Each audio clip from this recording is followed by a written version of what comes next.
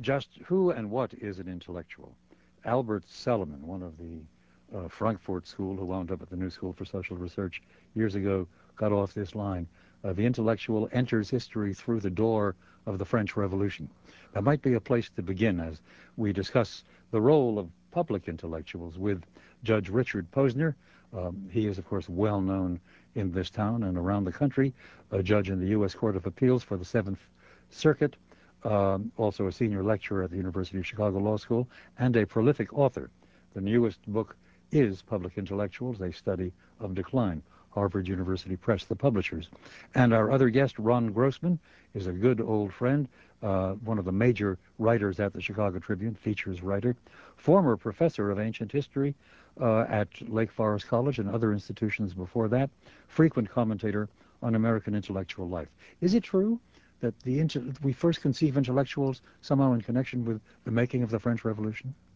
Oh, I'd go back farther. I actually think of Socrates and Jeremiah as the inventors, and then the next big wave are Romans like Cicero and Seneca. Well, these are men of thought, of course, and they write. Well, but do we have a conception active. of them? They were I mean, Cicero, of course, was a consul and was very politically active. Seneca was described as the chief ideologist and public relations officer for Nero. Yes. Of course, he fell out of favor and had to kill himself. But so these were definitely intellectual people who were active publicly. You actually put Julius Caesar in that. Well, then we come directly to the question of what you mean by public intellectual. Well, I mean an intellectual in the sense of not necessarily a scholar, but an intellectual is someone who uses general ideas about culture, about history, about politics, so on, but uses them to try to communicate with the general public about the problems that the general public is interested in. So he sort of takes the ideas, from the Empyrean or the cultural tradition and tries to put them in a form that they're both applicable to current problems and intelligible to the practical people who have to deal with the problems. I've noticed something interesting on the internet. If you go to some location that reprints columnists, among other things, like the Drudge Report or the Jewish World Review, you will find a list of perhaps 100 columnists. And just the other day, with your book in mind, I was running down it asking myself, just in terms of what I know about these people, how many of them are university-based and how many are not. And about 1/3 to 1/2 of them are university-based. In fact, I think one of the points of the judge's book is that we partially need the term public intellectual now because of the rise of the academician. Those earlier figures, the Socrates, the Cicero, etc., existed before the rise of the modern university, perforce the writing or speaking to a general audience. It's only with the development of the university in Europe in the 19th century and its importation here towards the end of that in this century that you have the distinction between scholar and public intellectual. Now I have a small surprise for both of you. The man who leads the list, based upon the methodology that Judge Posner employed, and we'll talk about that methodology later, but in essence, the most cited, the most attended of all public intellectuals in this country was with us a while ago, and here he is. The chapter concerned with the Middle East. At the moment, things look quite dreadful there, don't they? Yes and no. Compared to the hopes of last year, they look very retro. Compared to the realities of last year, I actually think that some progress is being made. I know this sounds paradoxical, but last year the goal was to achieve a permanent peace, to write it all down on a piece of paper. That was the Oslo vision. That was the culmination of the Oslo vision. And President Clinton invited the Arafat and then Israeli Prime Minister Barak to Camp David to settle in 1 week all the issues. Now, as I've indicated earlier in this program, the Middle East is very similar to the 30 years war period in Europe. That is, it's fundamental philosophical and religious conflict. And so that the idea that this could be settled in 7 days was already frankly preposterous. Then the idea that you could deal with the holy places, territorial boundaries, in one document, and that this document then would last for all eternity, absolutely was contrary to the realities of the region. The practical consequence of this was that each side was being asked to make decisions that ran totally counter to the convictions of their populations, so that sooner or later some explosion was almost unavoidable. That is Henry Kissinger in June of last year. There we have a former Harvard professor who became national security head and then, of course, Secretary of State. He's bringing a good deal of intellectual competence to contemporary affairs, which he also had to do when he was Secretary of State. Is that a good performance of a public intellectual? Excellent. Notice that he begins with answering the question on the one hand, yes, and on the other hand, no. He's tried to convey to you an impartiality or an ability to weigh the evidence pro and con. Mm-hmm. What he might do afterwards is something else indeed. I loved his reference to the 30 Years' War as a model for the Israeli-Palestinian conflict. He's clearly someone whose thoughts about contemporary affairs are influenced by, this large intellectual superstructure, partly historical, partly, strategic, kind of political science that they did at Harvard when he was there. So the public career of Henry Kissinger does not represent the decline of the public intellectual, particularly. No, he does not. He's sort of a model figure, would you say? Yeah, I would say so. Now, of course, he's getting on in years. Mm-hmm. Another of his, I think, really distinguished public intellectual is Milton Friedman.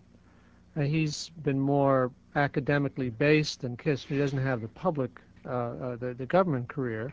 But, he's an enormously influential person. But I think when you look at these sort of model public intellectuals, they tend to be elderly people whose intellectual development and academic experience was at a time of much less sort of narrow specialization than young academics today. Well, let me offer you one or two other public intellectuals. In fact, I'll offer you one from this town, but not from the university that all three of us share. Ron had his education at the University of Chicago, but rather the current dean of arts and sciences at the University of Illinois, Chicago, Stanley Fish, who was a great find and was brought here a few years ago from Duke, where he had managed to wreck the Department of English. He's very much a public intellectual. He writes not ponderous pieces. He writes teasing pieces, and he writes books that are designed to kind of disorient you as to whether truth is available by any method at all. Yeah. And he has a following. What do you make of him as a public intellectual? Oh, I think he's an able and useful provocateur, gadfly, a very, very bright person, and I think actually, from what I know, doing a fine job as an administrator at Circle. So, but when I think of the great public intellectuals, I won't go back to Cicero and Seneca or even to John Stuart Mill. Of course, is an example of a great intellectual who never had a university appointment. But when you think of the 20th century public intellectuals, some academics, some not, people like Orwell and Edmund Wilson here and Raymond Aron and so on, Arthur Koestler. I mean, with all respect for Stanley, whom I like a lot, I don't think he contributes to the culture, to the society, the sort of thing those people did. Because remember, the base is academic, and what you refer to, I think rightly, is kind of teasing books and articles he writes that's a rather peripheral discourse. I mean, postmodernism is not something that the mass of American people are interested in or shouldn't be interested in. It has nothing for them. Its basic proposition is there is no truth except this pronouncement. So, of course, that's something academics are fascinated. That's a fascinating idea, and they play with that and so on. But so I think Fish is to one side of what is kind of important for the society. I like the quartet you just listed from an earlier period. Let's say you said Orwell, Wilson, Raymond Aron. Who was the fourth? Arthur Koestler. Arthur And Koestler. Do you can find keep anybody going of that on. caliber functioning as a public intellectual today? Oh, I think so, I think someone like Milton Friedman and Henry Kissinger can hold their own with these people of the past. But as I say, they're kind of an elderly generation. I don't see the even the young middle-aged people who are occupying the roles of the these busy people. perpetrators of op-ed pieces. Who are the best? Well, I have my own favorites. I think very highly of Andrew Sullivan, for example. Mm-hmm. But I don't. I don't think.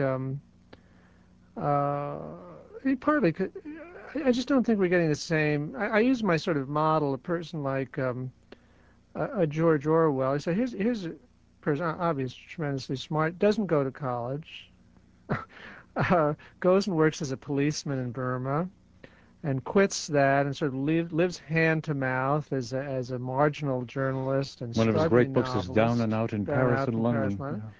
And having a range of experiences which modern academic people do not have. He did not lead a sheltered life, and so here's a person. He's great novelist, great satirist, great political thinker, ethnologist, literary critic, and so on. I don't see people like that. I don't see that as feasible for people in our society. Well, I'm sampling, and let me turn to Ron Grossman. Let me make another comment about Orwell. But I want to know who you particularly find of value as a public intellectual today. In the current, very few. Perhaps George Steiner, who is primarily a literary scholar and exegetus, but he does write some nice political essays or political historical essays. He had one wonderful one on what it was to commit yourself to being a Jewish parent in the early years of the 20th century. I thought that was absolutely outstanding. I want to make another point about Orwell, and it's interesting that the former list of the Orwells, Wilsons et al. Are all non-academicians as opposed to the current one. Orwell was in his own sense a kind of scholar. He made vast collections of material almost like a professor would. He had a collection of pamphlets from every marginal political faction he could ever find.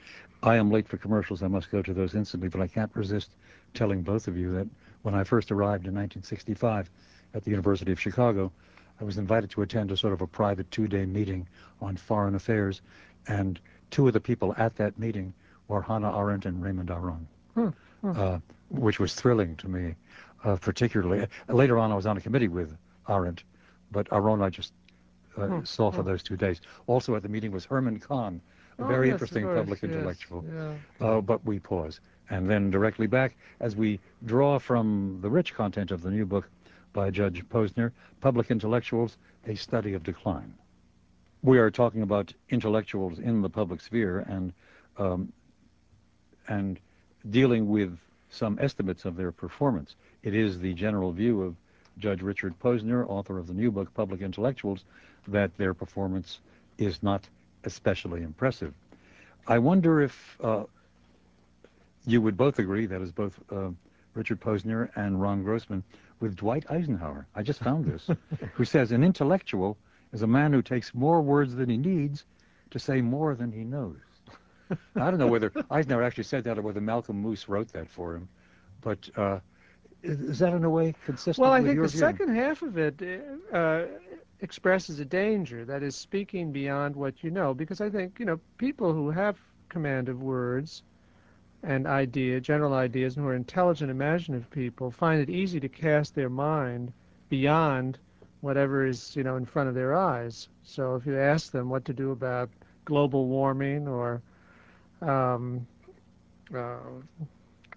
nuclear disarmament or something, they'll think, I'm very bright, I can think this through, not impressed by the experts I talk to, so yes, I'll offer you my opinion. So that arrogance is a real danger. Of course, the basic argument of your book is that academics have grown more and more specialized, and by virtue of that narrower specialization, you're not just a psychologist, you're not just a chemist, you're working in a sub-area of a sub-area, and that's where you're doing all of your publishing. That being the case, they are less equipped to address general issues of moral and political and social concern. You lead a cloistered life. You deal with, a limited set of texts. Your interactions are, with students and fellow professors. And meanwhile, the world is becoming immensely complex. Mm-hmm.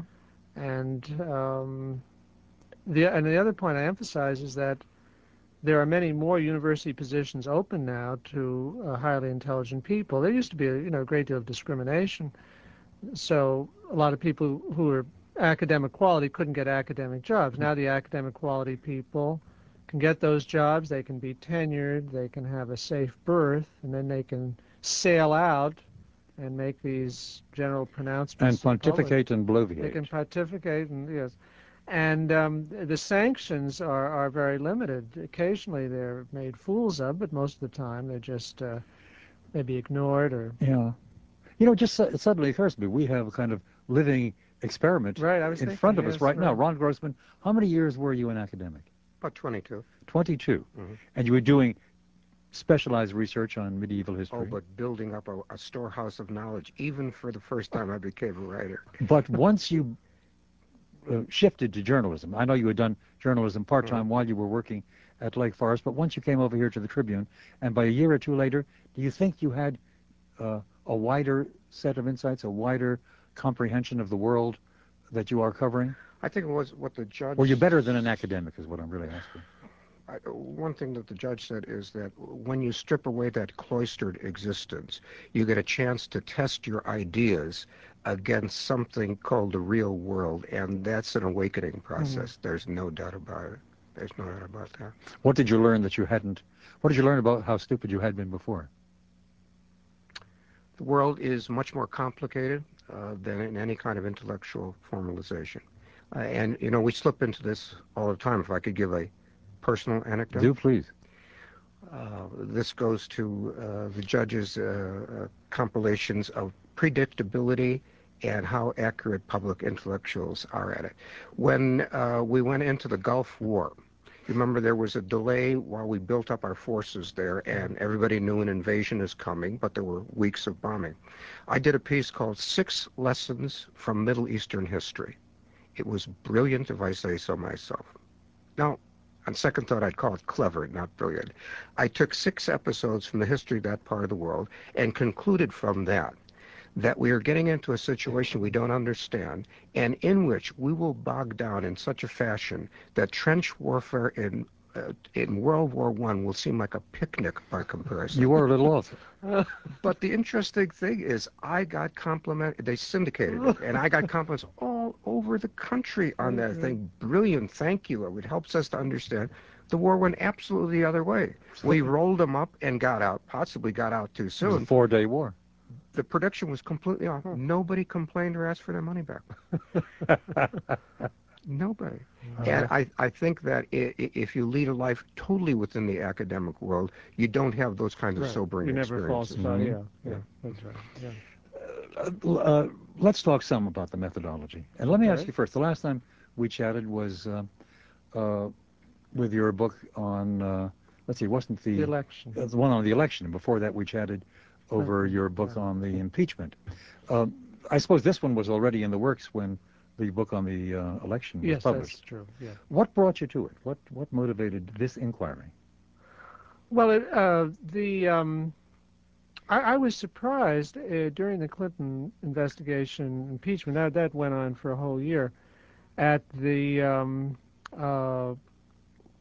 outpouring of academic commentary, not only in the form of articles or kind of sober appearances on television or radio, but the petitions and the teach-in at New York University. I got the tape of that, and it seemed to me remarkably irresponsible. There was a full-page advertisement signed by 400 historians, New York Times. Organized by that fellow at Princeton. Sean Willans. Sean Willans, yeah. Making statements about the original understanding of... These are all law professors, as I remember. No, those were historians. There were several. There were hundreds of law professors, hundreds of historians. The historians, express. Now, of the historians who signed this, probably the number who were actually specialists in 18th century American history were probably minuscule. But what it said was so lacking in nuance that it couldn't even reflect the views of the 18th century specialists. So, I found that disturbing, and it seemed to me. And then I also noticed in the Microsoft, I was involved in the Microsoft case as a mediator, and again, I realized quickly Microsoft case was immensely complicated and technical, and yet there were, professors, law professors, were giving statements to the newspapers about the case and its merits and so on. I didn't think they could possibly. So you decided, let's take a closer look at the performance of public intellectuals. How did you develop the methodology? Well, the book doesn't have a single methodology. One thing I tried to do was simply to compile the record of what the people had said. I mean, I knew, for example, Paul Ehrlich has been a ecological doomsayer for a long time, but I didn't know it in detail. So I went back and I tried to find, I found his interview in Field and Stream, and I found all sorts of obscure stuff in which he said really wild things about the end of commercial fishing and about fall in the American life expectancy because of DDT, and he made the mistake.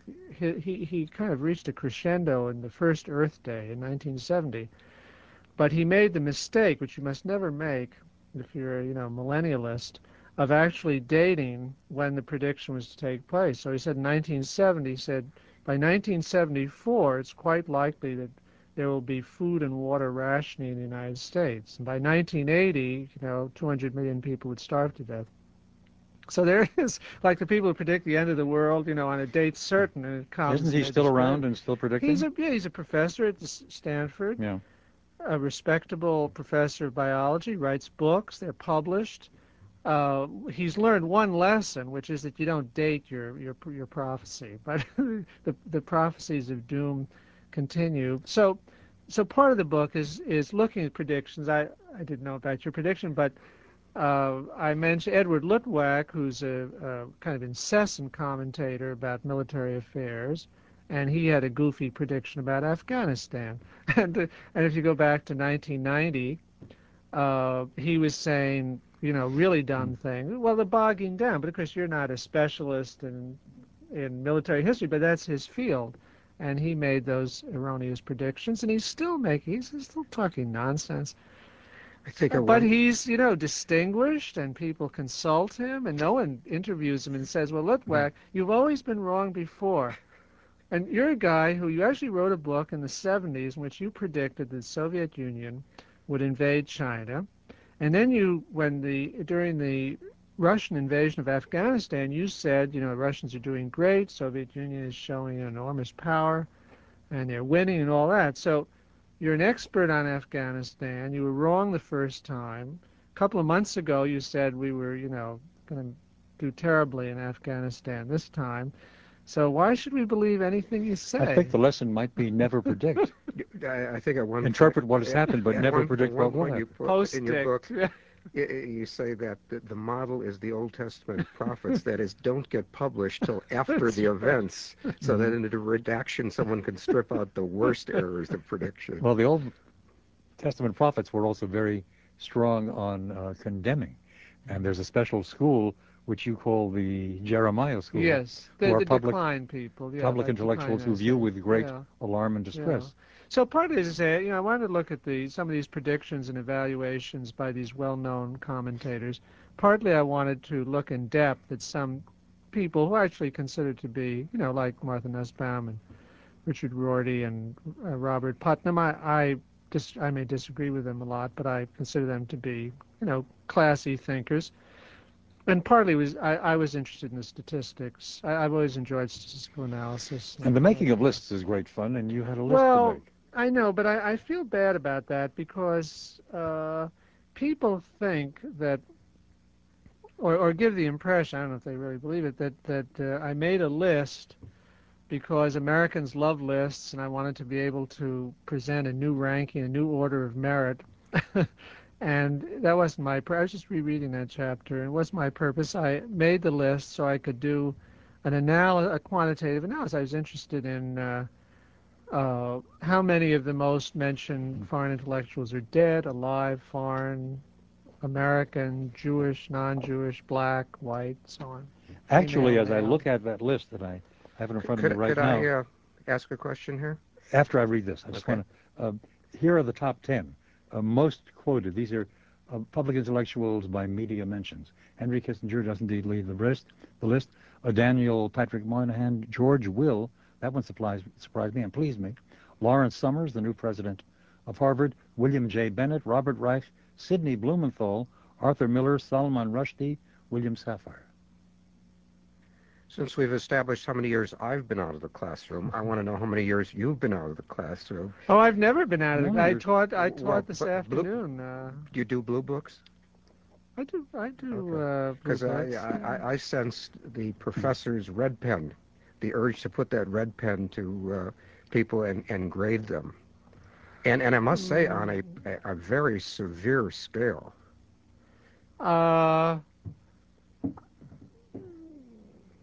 I didn't. I thought I was being. I tried to be. I tried to acknowledge the people who seem to me to be very good people who maybe go too far. For example, Paul Krugman. Now this was before Enron and all that, but I said I believe Paul Krugman is a very distinguished economist, and he has a lot of good things to say.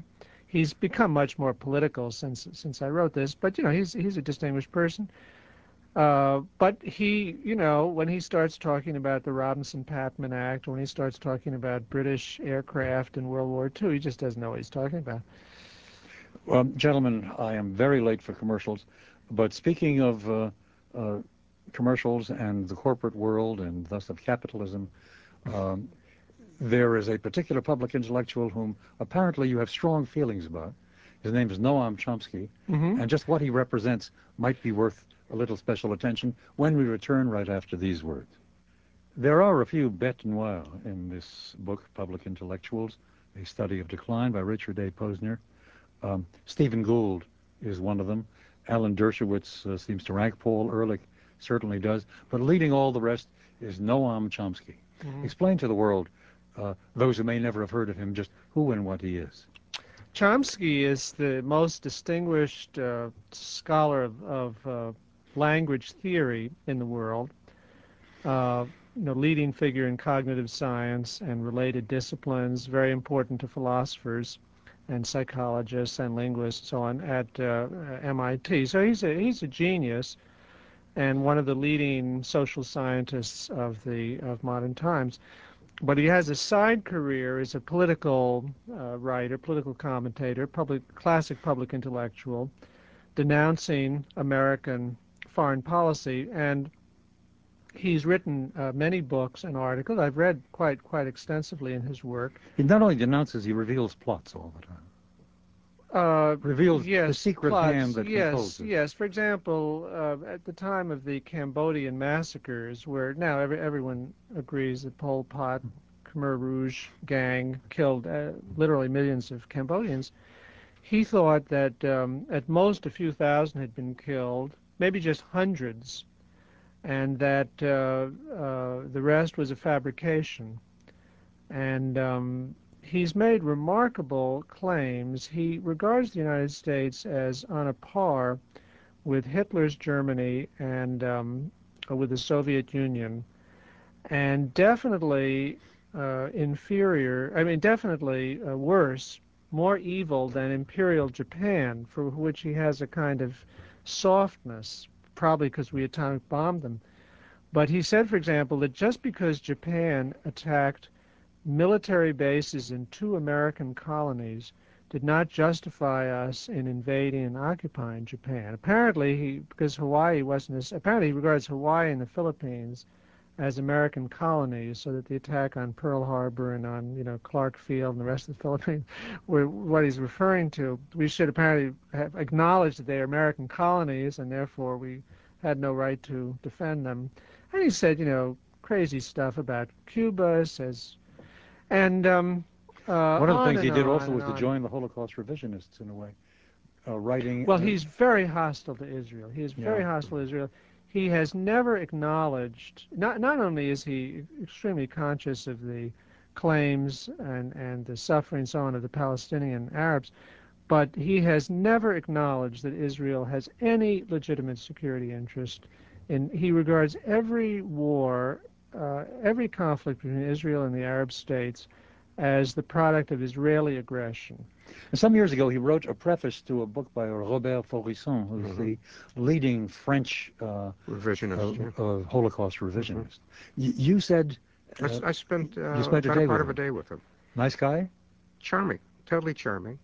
And you could say to him, Noam, that's the dumbest thing I've ever heard in my life. And he smiles and says, tell me why.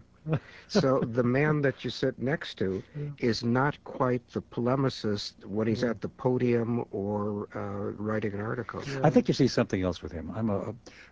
I've met him once or twice, but in academic circles. But if you look at the claques who are very eager to hear him, you get a sense that he must take real pleasure in the fact that he's got followers to whom he is ultimate guru. Yes, yes. You know, if you look at I think him... Foucault is like that also, Yeah. yes, yes, having a passionate fans. If you look at him vis-a-vis Orwell, you find an interesting thing between those two generations. Orwell is of the left, yet some of his most severe criticisms are of people in his own camp. Yeah. Chomsky is of the left, and he gives the left a pass and attacks only the other side. I think in general that's what's happened from that earlier generation to now, is that self-critical, or I'm willing to let myself be subject to the same standards that I apply to others, that's been lost. I want to come to something that connects this book back to your career, or to your major theoretical views, as those views show up in many of your other books, and for that matter, even some of your judicial opinions. That is the law and economics approach, and the market analysis that you do here with regard to the wares that the public intellectual is selling, and the currency in which he is paid, and whether it's a market that gives back good information evaluating the quality of the product.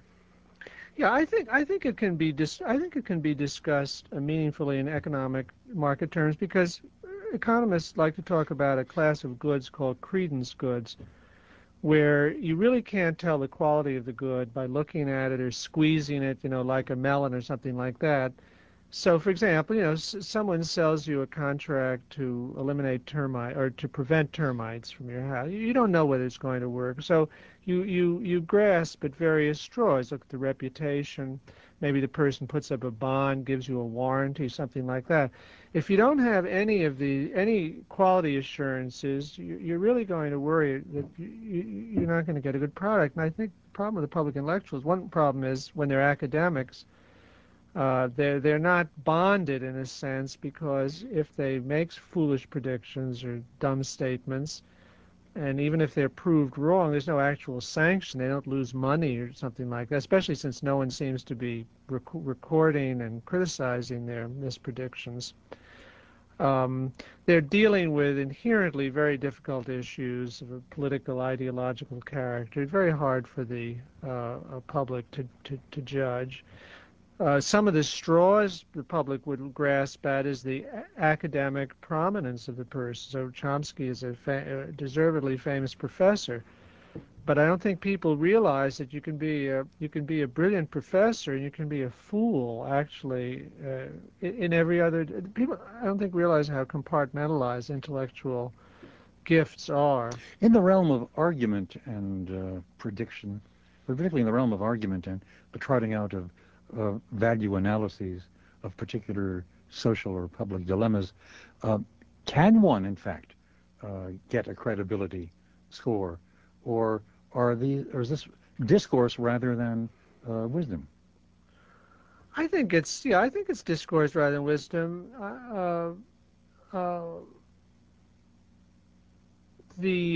I think a lot of the market, and you mentioned Chomsky's fans.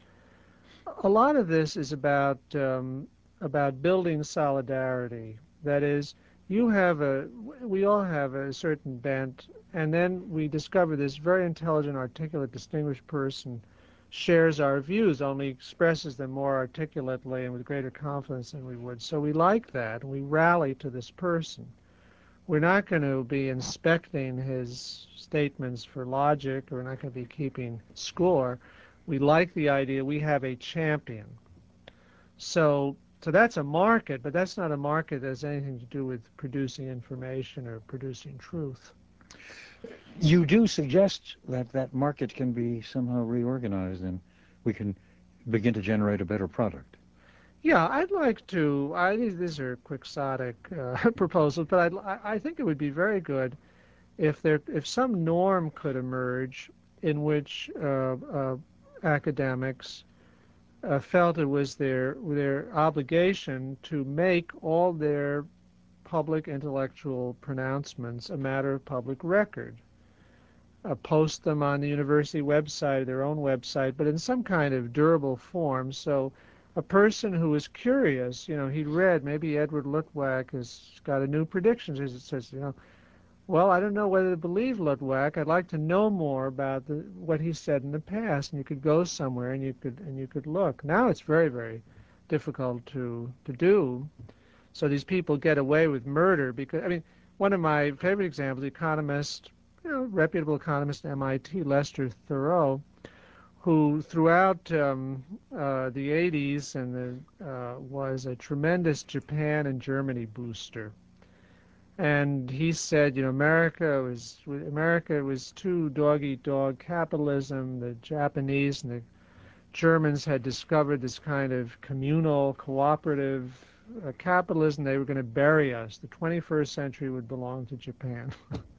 All of a sudden, Japan tanks, and Germany slows down. America takes off in the 90s. So Thoreau, just without missing a beat, begins to blast the Japanese and the Germans, saying they've missed the boat. The 21st century belongs to the United States. And I say there's a famous passage in 1984 where some party functionary is giving a speech denouncing East Asia, with which the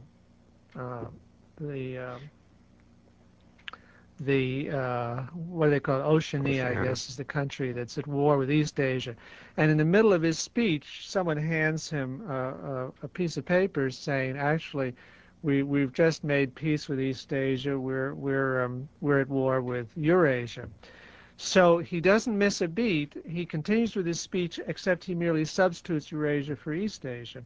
So, this is a satire on the Nazi-Soviet pact. But this is what Thoreau did. So one book he's pessimistic about the United States, and he's lauding Japan's humane capitalism. Next book, it's the opposite. But there's no acknowledgement. Well, at least he was quick on his feet. He made a recovery. Very quick. Somebody who was in the very same position was a guy at Harvard named Ezra Fogel, who did a major book about Japan becoming power. And he hasn't been heard from for a number of years. I loved your proposal for a journal of retraction. Yes, well, I think that, actually, there's this is one of Stanley Fish's administrative innovations. He's drawn to Circle a center for public intellectuals. I think is funded by the Red Hat billionaire youths, and I think a good if it's a well-funded center, a good project would be monitoring public intellectual discourse. Gentlemen, we are as usual late for some commercials. We'll take care of that. Then there's a brief update on the news, and then we'll be directly back to Richard Posner and Ron Grossman. First, these words, and directly back to Richard Posner and Ron Grossman. And the question I was raising a moment ago, Ron, is simply who currently writing, currently speaking, and many of them, of course, show up on television, which tends to degrade their thought no matter what they have to say. But still, who really is, to your own personal taste, a significant contributor, a significant interpreter? I'm going to play the professor again and say we can't answer that question until we put it in historical perspective. To me, the intellectual's intellectual is Rousseau, Jean-Jacques Rousseau. I wanted to talk about living contributors. But let me tell you the reason why.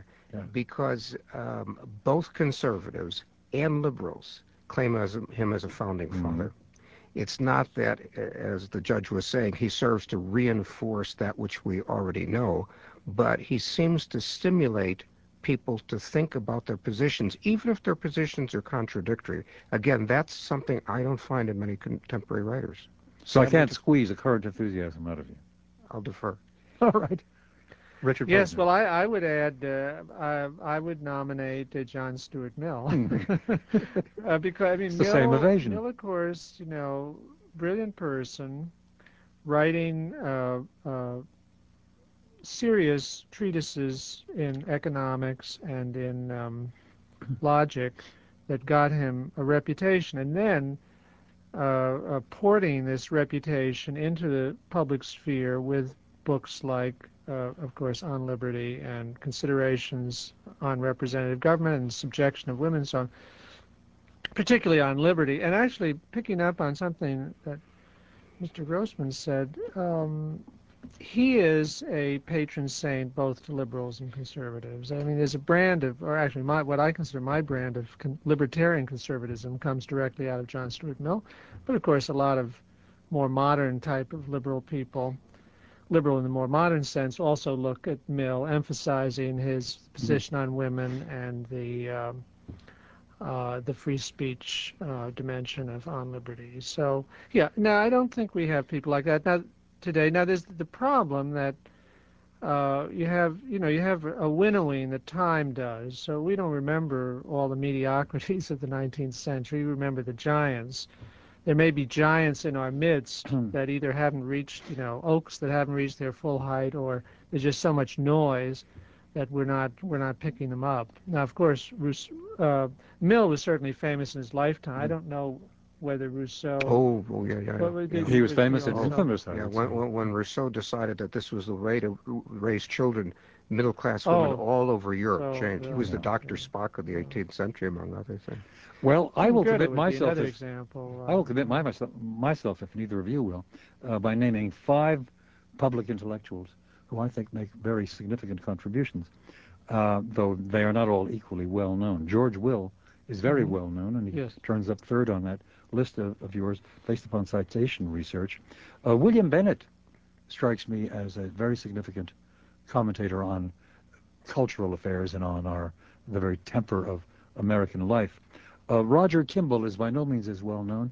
He's the managing editor of the New Criterion, who does, I think, very brilliant essays on one of the first history. To spot what was happening in higher education. Yes, indeed. Yeah. In his book, Tenured Radicals. Yeah. Theodore Dalrymple is a British writer who shows up in the New Criterion and also in the excellent journal that Myron Magnet puts out in New York, the City Journal. And Dalrymple is really first-rate, though drawing largely from English social experience, and a philosopher, an official philosopher, who has left the academy and writes, again, very critically and I think very perceptively about public affairs and the general decline of the quality of culture in England or in this country. Roger Scruton, is that name known? Oh, yes. No? Yes, I've read a fair amount of Roger Scruton. Some of it is a little goofy, actually.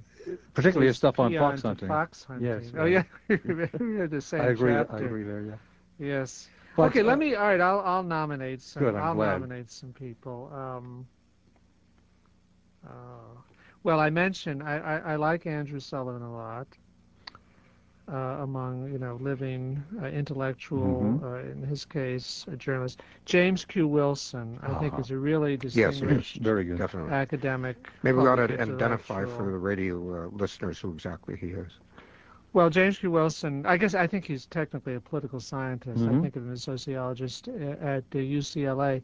He's written across a large range of issues, but what he's most famous for is having invented the broken windows theory of policing, which caught on and seemed to have such an impact in cities like New York and Chicago. I would second him for this reason. He entered a field which philosophy goes first and statistics goes afterwards, if at all. That is, we know why crime does or does not occur, whether it should be punished or not be punished. And he said, let's try to study it with some kind of dispassion and figure the relation between what happens and what ought to happen. Who else is on your list?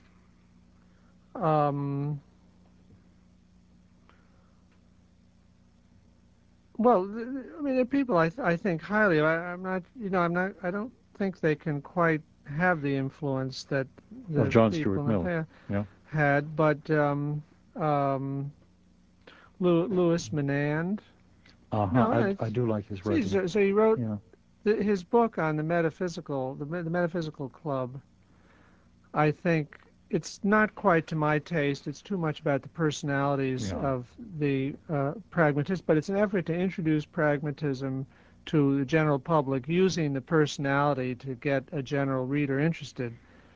And he's written many good articles for the He's the best books. The best regular writer in the New York Review of Books. And writes for the New Yorker. So he, and my personal friend of mine, Joseph Epstein, who was very distinguished editor of the American Scholar for many years. Until they dumped him for being too conservative. And and he writes essays and he writes fiction, and he's a very intelligent, broad person. He doesn't have the visibility that a person, say, like Edmund Wilson would. And another person who has worked inside and outside of the academy. In his essays, he has a nice way of bringing a personal experience of growing up into the discussion of a much larger issue. Joe Epstein. Joe Epstein, yeah. Superb. He's first rate. Yeah.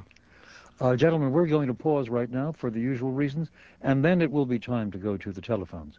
So let me take a moment to invite calls for anything you want to ask or anything you want to assert about intellectual life in America today. That is, in the public sphere, rather than in the cloistered, secret institutions that are the universities. But they're not terribly hidden from view these days at all. Our phone number is, of course, 591-7200,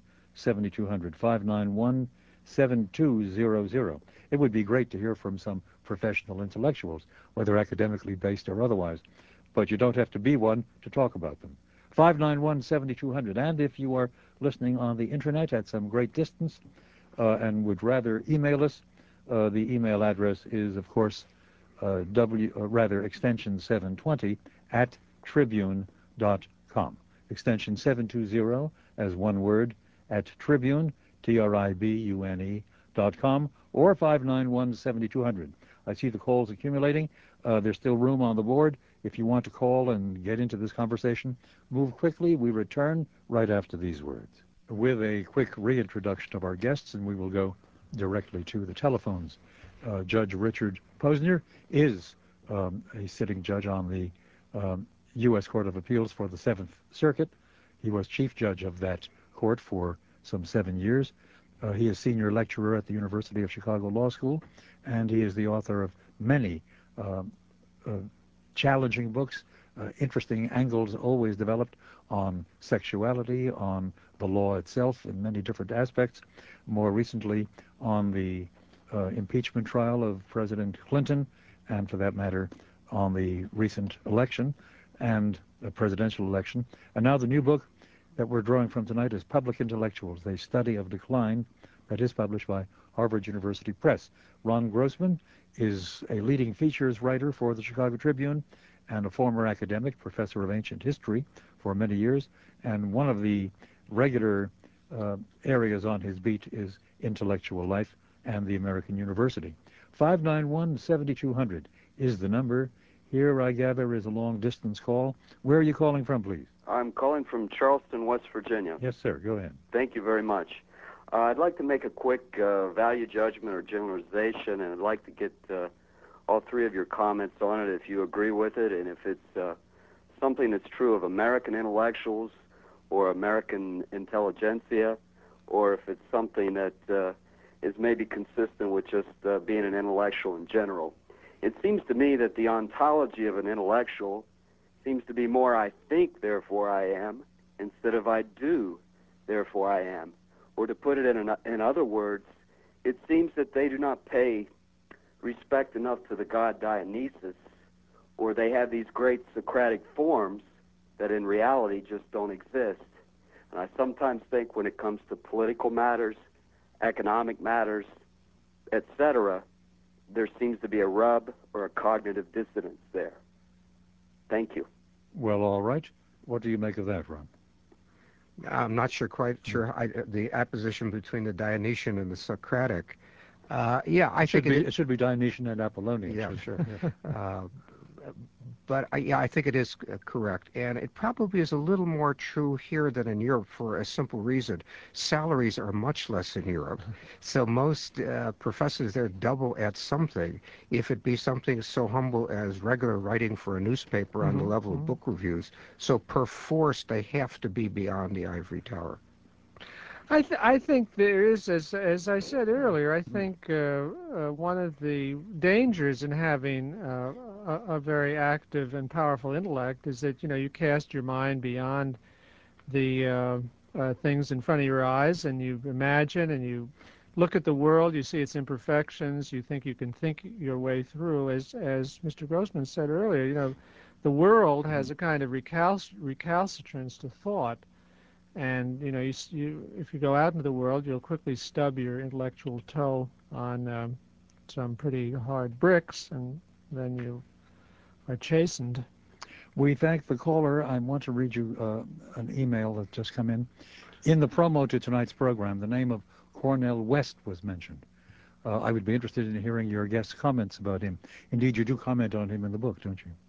Yes, I mentioned Cornel West is a professor at Harvard, a professor of black studies, and very prominent. And what I mentioned in the book was that Cornel West is a person who wants to, play an active role in the political world, and he wants to help, his race and so on. He was a prominent endorser of Senator Bradley in the Democratic Now he's leading campaign. One of the leaders of the Al Sharpton for president. Oh, right. Campaign. Yes, I read that. But actually, he's a philosopher whose real world is the world of sort of French postmodernism and esoteric intellectual speculations that really have nothing to offer American blacks or anybody else in the ordinary world. So I think there's a disconnect between what he'd like to do and what his academic training has given him. And of course, Ron, as you know, there's been a big brouhaha at Harvard between the new president and West was urged by Larry Summers to pay more attention to his teaching and not give 150 speeches a year at $15,000 on the average per speech. And West said he was outraged to be so treated, and he's now gone to Princeton. Two quick observations. Oh, no, he hasn't left. He hasn't. No, but he's announced that he's taking a job at Princeton. Really? Oh, yes. I believe I'm right on that. No, I thought this was hanging fire. Anthony Appia from the Harvard. Right, I think it's Appia that's going. Yeah. I see. Two quick mistake, observations. The first to stub their toe in reality among the philosophers is Plato, who goes to Syracuse and goes right back home after trying to reform it. A number of years ago, I was doing a story on a lady who had some problems at Columbia University. She was turned down on her thesis defense. Cornel West was one of her mentors, and I was trying to get a hold of him for comment on it. And when you dialed up his phone, it said, if you are calling for a speaking engagement, please redial so-and-so at the William Morris Agency. If you're looking for a book or a manuscript, contact my agent. You could see the kind of the intellectual as self-contained corporation that happened. Yes. There are a few around who are like that. His colleague Henry Louis Gates at Harvard probably is just about as active on the lecture circuit. Yes, what West illustrates is there is actually some money in this business. Oh, yeah. Although, as with many kind of tournament and celebrity and Hollywood type careers, it's very unequally distributed. Few people really do make a lot of money from lectures and best-selling books. I think most public intellectuals are in it for the sort of the glory, the sense that they're... The currency isn't money, but... The currency isn't money. It's some kind of prestige. Attention. I mean, people love publicity. Sure. So. Back to the phones. Here is the next caller. Hello, you're on the air. Oh, yes, sir. Very interesting conversation you're having this evening. It's interesting you wrote the medical physical book. I just purchased that book about a half an hour ago. It seemed like it's a very interesting read. My comment, I just had a quick comment, and I'm going to hang and hang up the phone. It's interesting that just until recently you start talking about Gates and you start talking about the gentleman, the professors at Harvard. Mm-hmm. The perspective I'm trying to, most of your conversation when you talk about intellectuals, I get the impression that most of the intellectuals that the panel is stemming from are from Western European, and they tend to be white male. Even the dead ones that you talked about, I was interesting. I was surprised. I was looking for something like a W.E. Du Bois to be brought up in that conversation as well. But my comment I want to make too is are there some intellectuals as far as being women from an Eastern point of view or from a Middle Eastern point of view? Is all intellectuals? I'd just like to hear your comment as far as coming from other points of view, just besides for the last 500 years, or even going back to Plato. It seemed like all of the intellectuals, according to this panel, it seems like, are coming from this white male point of view. Thank you very much for your comment. All right, let's have the game. There have been a number of very prominent female public intellectuals. In fact, I think it's arguable that the three most prominent modern American public intellectuals are all female: Rachel Carson, Betty Friedan, and Ayn Rand. So there's no dearth of female public intellectuals. Now, there are also a great many prominent black public intellectuals, and I have the statistics in my book, but what I said in the book was that I regarded the intellectuals whose concern was with the problems of a particular race, particular ethnic group, for example, Jewish intellectuals who write about Jewish matters, black intellectuals writing about problems of blacks. That was a specialized study in itself that I wasn't going to attempt to do, because you'd have to be, you have to immerse yourself in the literature of concern with the problems of particular group. So I'm looking at people whose male, female, or whatever, who's who are talking about at a somewhat higher level of generality about the problems of the country or of the world. Ron Grossman. I would nominate W.E.B. Du Bois as one of the consummate public intellectuals of the 20th century. If memory serves me right, he gets the first Ph.D. by an Afro-American at Harvard. An academic career is largely closed to him. One of his books begins with the sentence, "The problem of the 20th century is the problem of the color line." You can't predict much better than that. He goes into the real world and helps to organize the Niagara Conference, which then becomes the National Association for the Advancement of Colored People, publishes their magazine and gets too radical for them, so they take it away from him. And I think at the age of 80, decides he's given capitalism enough time, joins the Communist Party, and goes to Ghana to live his last years. Now, that's a heck of an intellectual trail and a public one. There is an excellent two-volume biography of him by David Levering Lewis, who has appeared on this program, and we've discussed that. One of the prominent current Asian public intellectuals is Amartya Sen, who's Indian, won the Nobel Prize in Economics, now teaches in England, was at Harvard for many years. So, it's an international and multiracial, multi-ethnic, multi-gendered world, but although I don't try to cover the whole thing. Our phone number, 591-7200. There's one line available at this moment. 591-7200. You are the next caller. Hello, you're on the air. Good evening. I would like to ask your distinguished panel about the three people, two of whom are current and one of whom is from the past. I would like to ask what they feel about Haynes Johnson and Doris Kearns Goodwin, and also if they would consider Mark Twain to possibly be a public intellectual, even though he wasn't an academician. And I'll hang up the phone and listen to your answers. Oh, don't hang up. Stay in there for a minute. Okay. Well, of course, Haynes Johnson has always had a journalistic career. I don't believe he's ever been academic. I don't think so either. But he's written a book. Oh, he's written a number of books, yeah. Journalists do it from time to time. Can a journalist be considered a public intellectual? Oh, absolutely. Of course. Yeah. I mean, George Orwell was basically a journalist, and I've mentioned Andrew Sullivan a couple of times, who's a journalist, and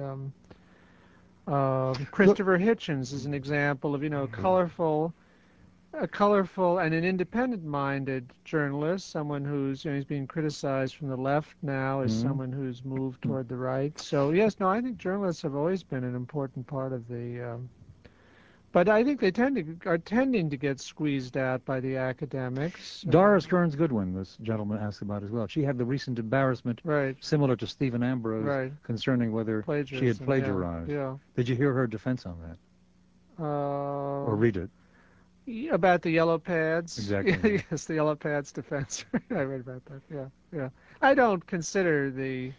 Well, actually, what's interesting to me by just kind of luck, my book comes out at about the same time that there are a whole bunch of little scandals about public intellectuals. There's the Belle that Mr. Grossman has been writing about. There's Doris Kearns Goodwin and Stephen Ambrose.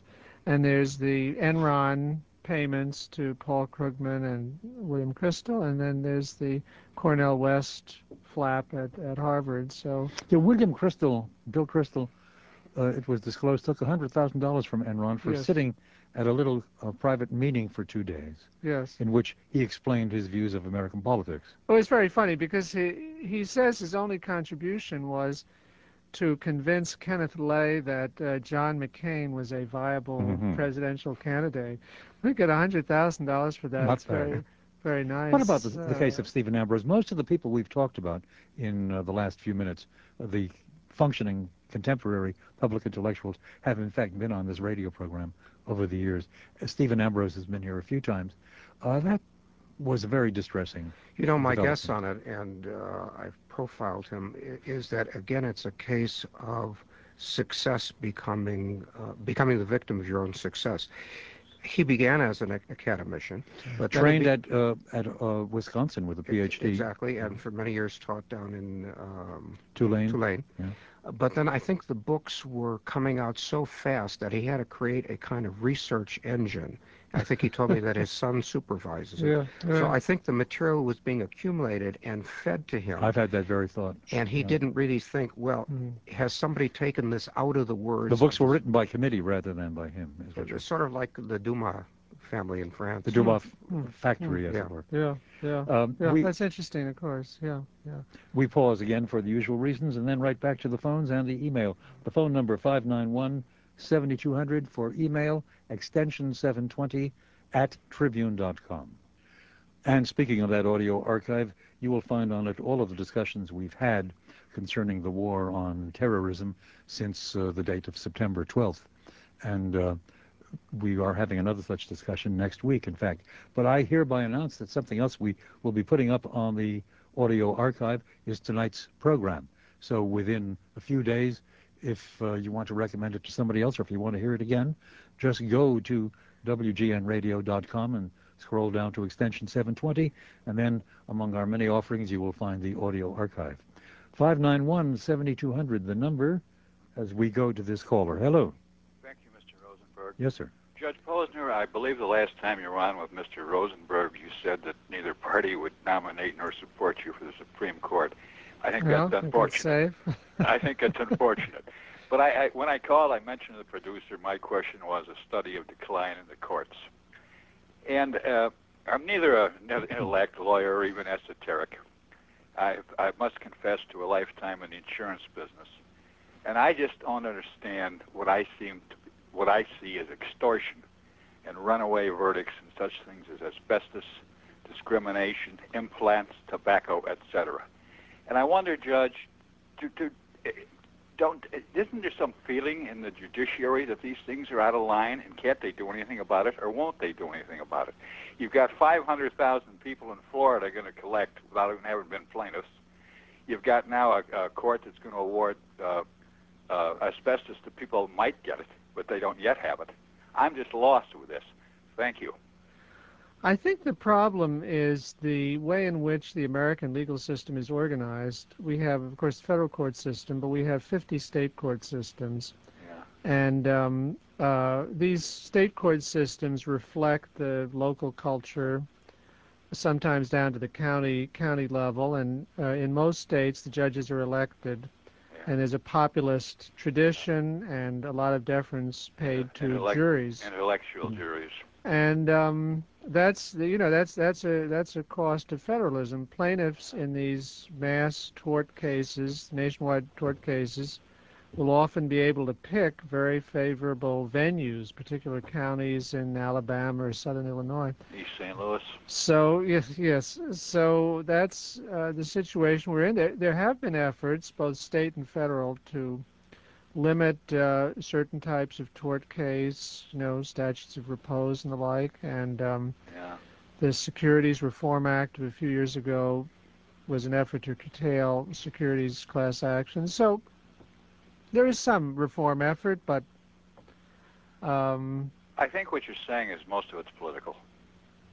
Well, it's the structure of the country. If you have a federal structure, highly decentralized, you're going to have a lot of opportunities for, extreme regional variations.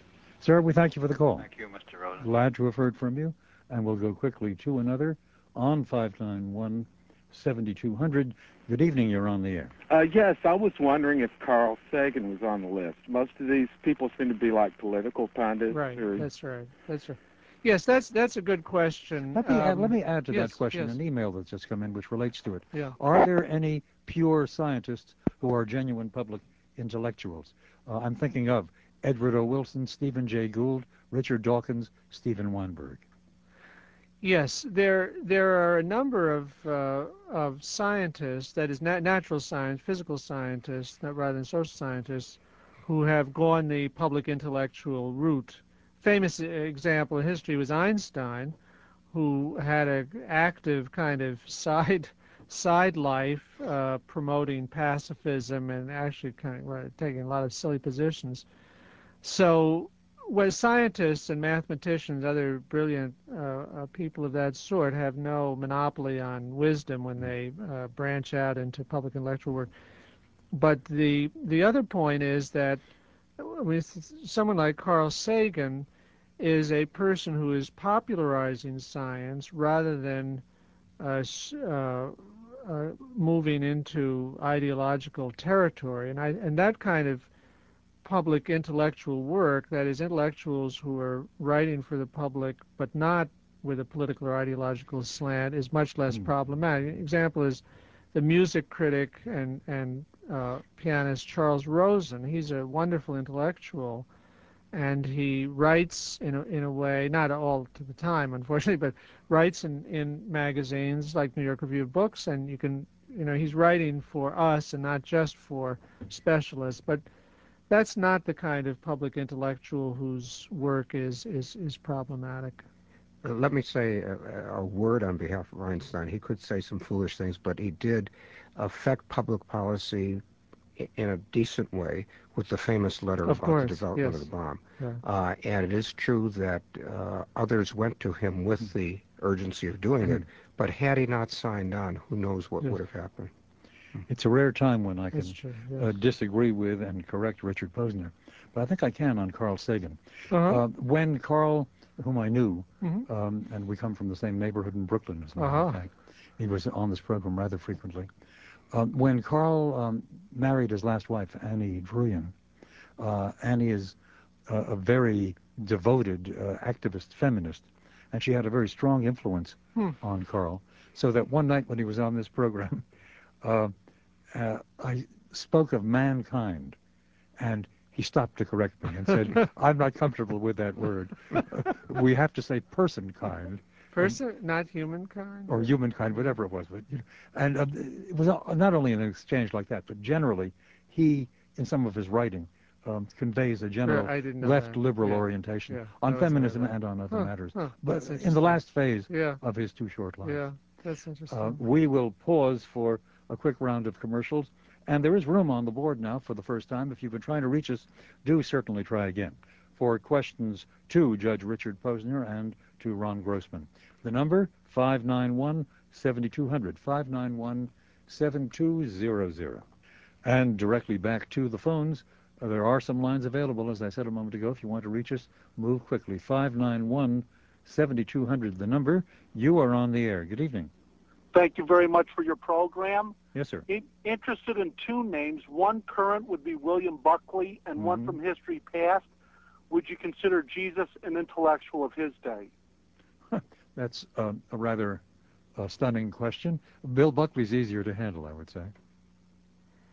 Buckley's not my cup of tea, but I think he, from his position, has an ability to entertain the opposite view, and especially as an interviewer, he will often draw out from the other side when they are stumbling over their own position. So I think he's got the ability to consider ideas other than his own. I think there's no question Buckley has sort of kept the conservative flame alive in the 50s, even though in some ways the United States was more conservative in the 50s than it is today, but there was no sort of respectable conservative intellectual thought in the 50s, very little. So Buckley kept that going. Of course, he is a serious Catholic, so it connects up with Jesus Christ. I wouldn't describe Jesus Christ as a public intellectual only because his preaching, so far as we have it in the various Gospels, is more kind of very highly metaphorical and parables and so on. It's not if you St. Paul or St. Augustine would be better candidates for kind of more intellectual preaching. And then you come down, people like Luther. You'd certainly describe Luther as a public intellectual, a voluminous writer. And standardized the German language, among other accomplishments. Yes. For our own further reading, the Lifetime Reading Plan, is that a good source of books to pursue, to read, to develop ourselves as an intellectual? That's the Great Books program, is it, sir? Right. Yeah, I think so. By Fadiman, the Lifetime Reading Plan he went through. And yeah, well, I don't think you can go wrong following some such plan. Yeah. We thank you for the call. Thank you. And we'll go quickly to another on 591-7200. Good evening. Hi, Matt. How are you? Good, sir. A few years ago, I was at a seminar by Thomas Sowell, and he talked about the difference between an intellectual and a scholar, and it was his opinion, at least at that time, that a scholar is somebody who seeks knowledge for its own sake, where an intellectual, or some intellectuals, may seek knowledge in the search of power, not necessarily their own personal power, but power in the sense of a political or cultural movement. I think he was referring a lot to the millions of dead corpses from communism, fascism, Nazism that probably couldn't have gotten to that point without intellectual support at one point. And one individual that I enjoy, that Milton you've had on numerous times, I guess, is someone who makes me think, whether I agree with him or not, is Thomas Fleming from Chronicles. Yes, he's a strong conservative in ideology. Yeah, very strong opinion. Even though I don't agree, it makes me either want to think or investigate or do some research on some of his ideas. And it's rare to either read him or listen to him. Well, he and his colleagues at the Rockford Institute put out a public magazine titled Chronicles, right, which sometimes goes way off the deep end as far as I'm concerned. Yeah, I agree. And Fleming has gone off the deep end on some issues. But he's rarely boring, let's put it that way. True. I think you're right. I don't think all intellectuals are involved in power, but of course it's a temptation. If you're going to write for the public about current affairs, it's quite likely you want to influence the direction of the country, and you're quite right. If you go back behind communism and fascism is, intellectual. Certainly Karl Marx was a 19th century public intellectual. Lenin was a public intellectual, and Hitler was a public intellectual. I think I also referred to Giovanni Gentili, who was an intellectual in Italy. Behind the fascists. One thing you mentioned before about predictions reminded me during the Super Bowl week, where it was impossible for me to say, I just wanted to watch the Super Bowl because I enjoy football. Most people I know were obsessed with the idea of giving a prediction. Right. And I think a lot of people, a lot of intellectuals succumb to the realm of celebrity or going on TV, where people rarely want to hear a long, detailed discussion or observations. They quickly want to know, what is your prediction about whatever, Afghanistan, the war on drugs? And it's a television response to say, I think this will happen.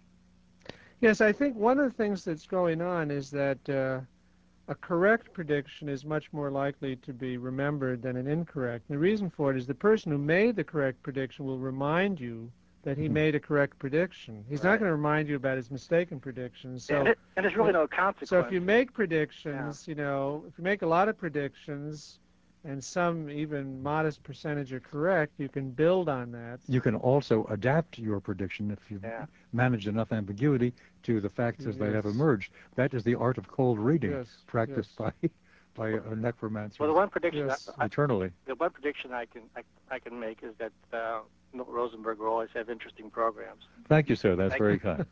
Good night. I want to read you just the end of a rather long email, which chides us for being pseudo-intellectuals, and it says, if you can't incorporate the tenets of philosophy of language, mathematical and modal logic, and functional linguistics into your theories, which no journalist or radio program can, you are not an intellectual. And the last paragraph, and by the way, Chomsky is probably America's and the world's foremost intellectual at this time, not only because of his thinking, but because of his engagement in the spirit of Socrates, Descartes, and Thoreau. Challenge authority, in quotes. Chomsky has problems, but he can put to shame most of the names you have mentioned.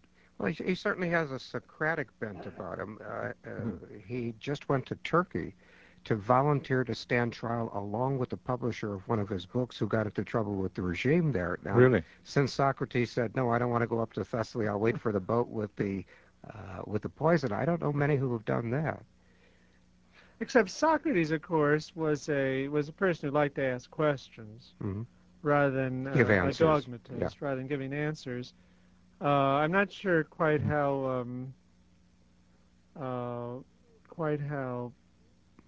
Descartes fits. Who is the third? Thoreau. Oh, Descartes, Thoreau. Yes, Thoreau. Yeah. Well, Thoreau is a colorful guy, but Thoreau went home to his mother for lunch. Did you know that? He was living in a simpler time, and he had a simple program. But Chomsky is commenting on very complicated historical and political events and he's very smart, but he's not so smart that he really can cover the whole world of modern history and politics. You know, in a way, Marx was better than the others because here he comes up with a theory of where the revolution is going to occur. And on one occasion, he's asked by the Russian socialists, will it be in our country? And he says no. But he left enough ambiguities in the rest of his writing that both sides could claim that he made the correct prediction forever after. Would you agree that the politically acting intellectual who comes to power is intrinsically a very dangerous person? All the way from, let's see, in the French Revolution, one would deal with Robespierre, particularly. Lenin, if you say Hitler was an intellectual, and he was sort of a self-styled intellectual, these men possessed of ideas can do vast damage as compared to pragmatic politicians. No, there's no question. Hitler he had very strong commitment to a racial theory. He was not an educated person. It wasn't a sound theory, but he was a serious person in this sense. He was not a cynic. He was not merely an opportunist. He was someone who was driven by strong beliefs that he thought he had reasoned his way out. One of the great books of our time, or of a somewhat earlier time, came out of the University of Chicago. Richard Weaver's Ideas Have Consequences, which really points up the danger of the intellectual. You know, I think it's for the reason we alluded to before. If you spend your life thinking about things, the equations come out nice and neat. And then you find yourself in power and the edges are blurred. Human beings are resistant to formulas, and you take one step after another to try and tug history into your formulaic understanding. A very interesting email that I want to read to you. Can we also frame this discussion of the decline of public intellectuals in terms of supply and demand? And if so, is it possible that the diminishment of the caliber of the public intellectual supply is related to a diminished intellectual capacity of their audience demand? Yeah, I think in this sense that as the world becomes more complicated and people become very busy, you don't have a kind of general common pool of knowledge that the politician and the intellectual and the voter and so on, the consumer, can all appeal to. We all have little snatches of knowledge. So when the public intellectual offers his nostrums and predictions and so on, the people who are reading him and are entertained or are reinforced in their views, they're not a critical audience because they're not going to have the knowledge that will enable them to be critical. I would put a slightly different spin on the market forces. I would hesitate to say that the public is less literate right now because on the way home I'm going to walk by 2 super bookstores. And I can remember a time when Crocs was the only thing in town. So somebody's reading something. I would say that the expansion of the number of intellectuals has got to diminish the talent pool. Yeah, we went from a few universities to a large number of universities, and it's roughly like the expansion of the major leagues and the dropping of the batting averages.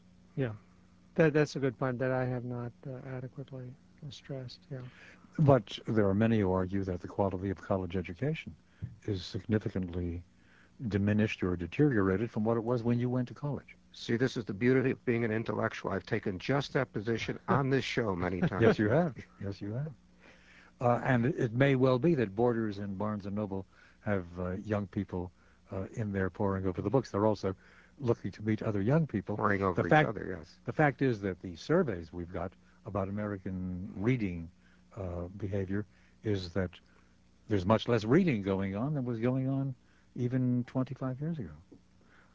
Well, I think that, yeah, because of the rise of television, sure. and just people are so terribly busy that reading as a leisure activity is very time consuming. So. And television has a compelling sort of seductive quality, which. Well, if you can flip channels and you can keep going indefinitely. But the intellectuals we shall always have with us, I gather. Yes, I think. For better or for worse. For better or for worse. Yeah. The book that we've been drawing from tonight, and it is indeed challenging and inevitably compelling reading, is Public Intellectuals, A Study of Decline by Richard A. Posner, and it is published by Harvard University Press. Judge Posner has been one of our guests. The other has been Ron Grossman, features writer for the Chicago Tribune, and I think the man was a professor in a former life. That's the worst I can say about him. That's a play on something by Dr. Johnson, I do believe. With that, our revels now are ended. Just with a few quick words about programs to come. Tomorrow night, we do a program on the investigation of consumer fraud with 2 consumer affairs experts. On Monday, we're talking about particle physics with 3 particle physicists, indeed, all from Fermilab. And Tuesday, the latest installment of our analysis of the war on terrorism and the way that it is going. As I said a moment ago, the program that we have just completed will be on our audio archive within a day or 2. Thanks to all for listening. We'll see you again tomorrow at 9.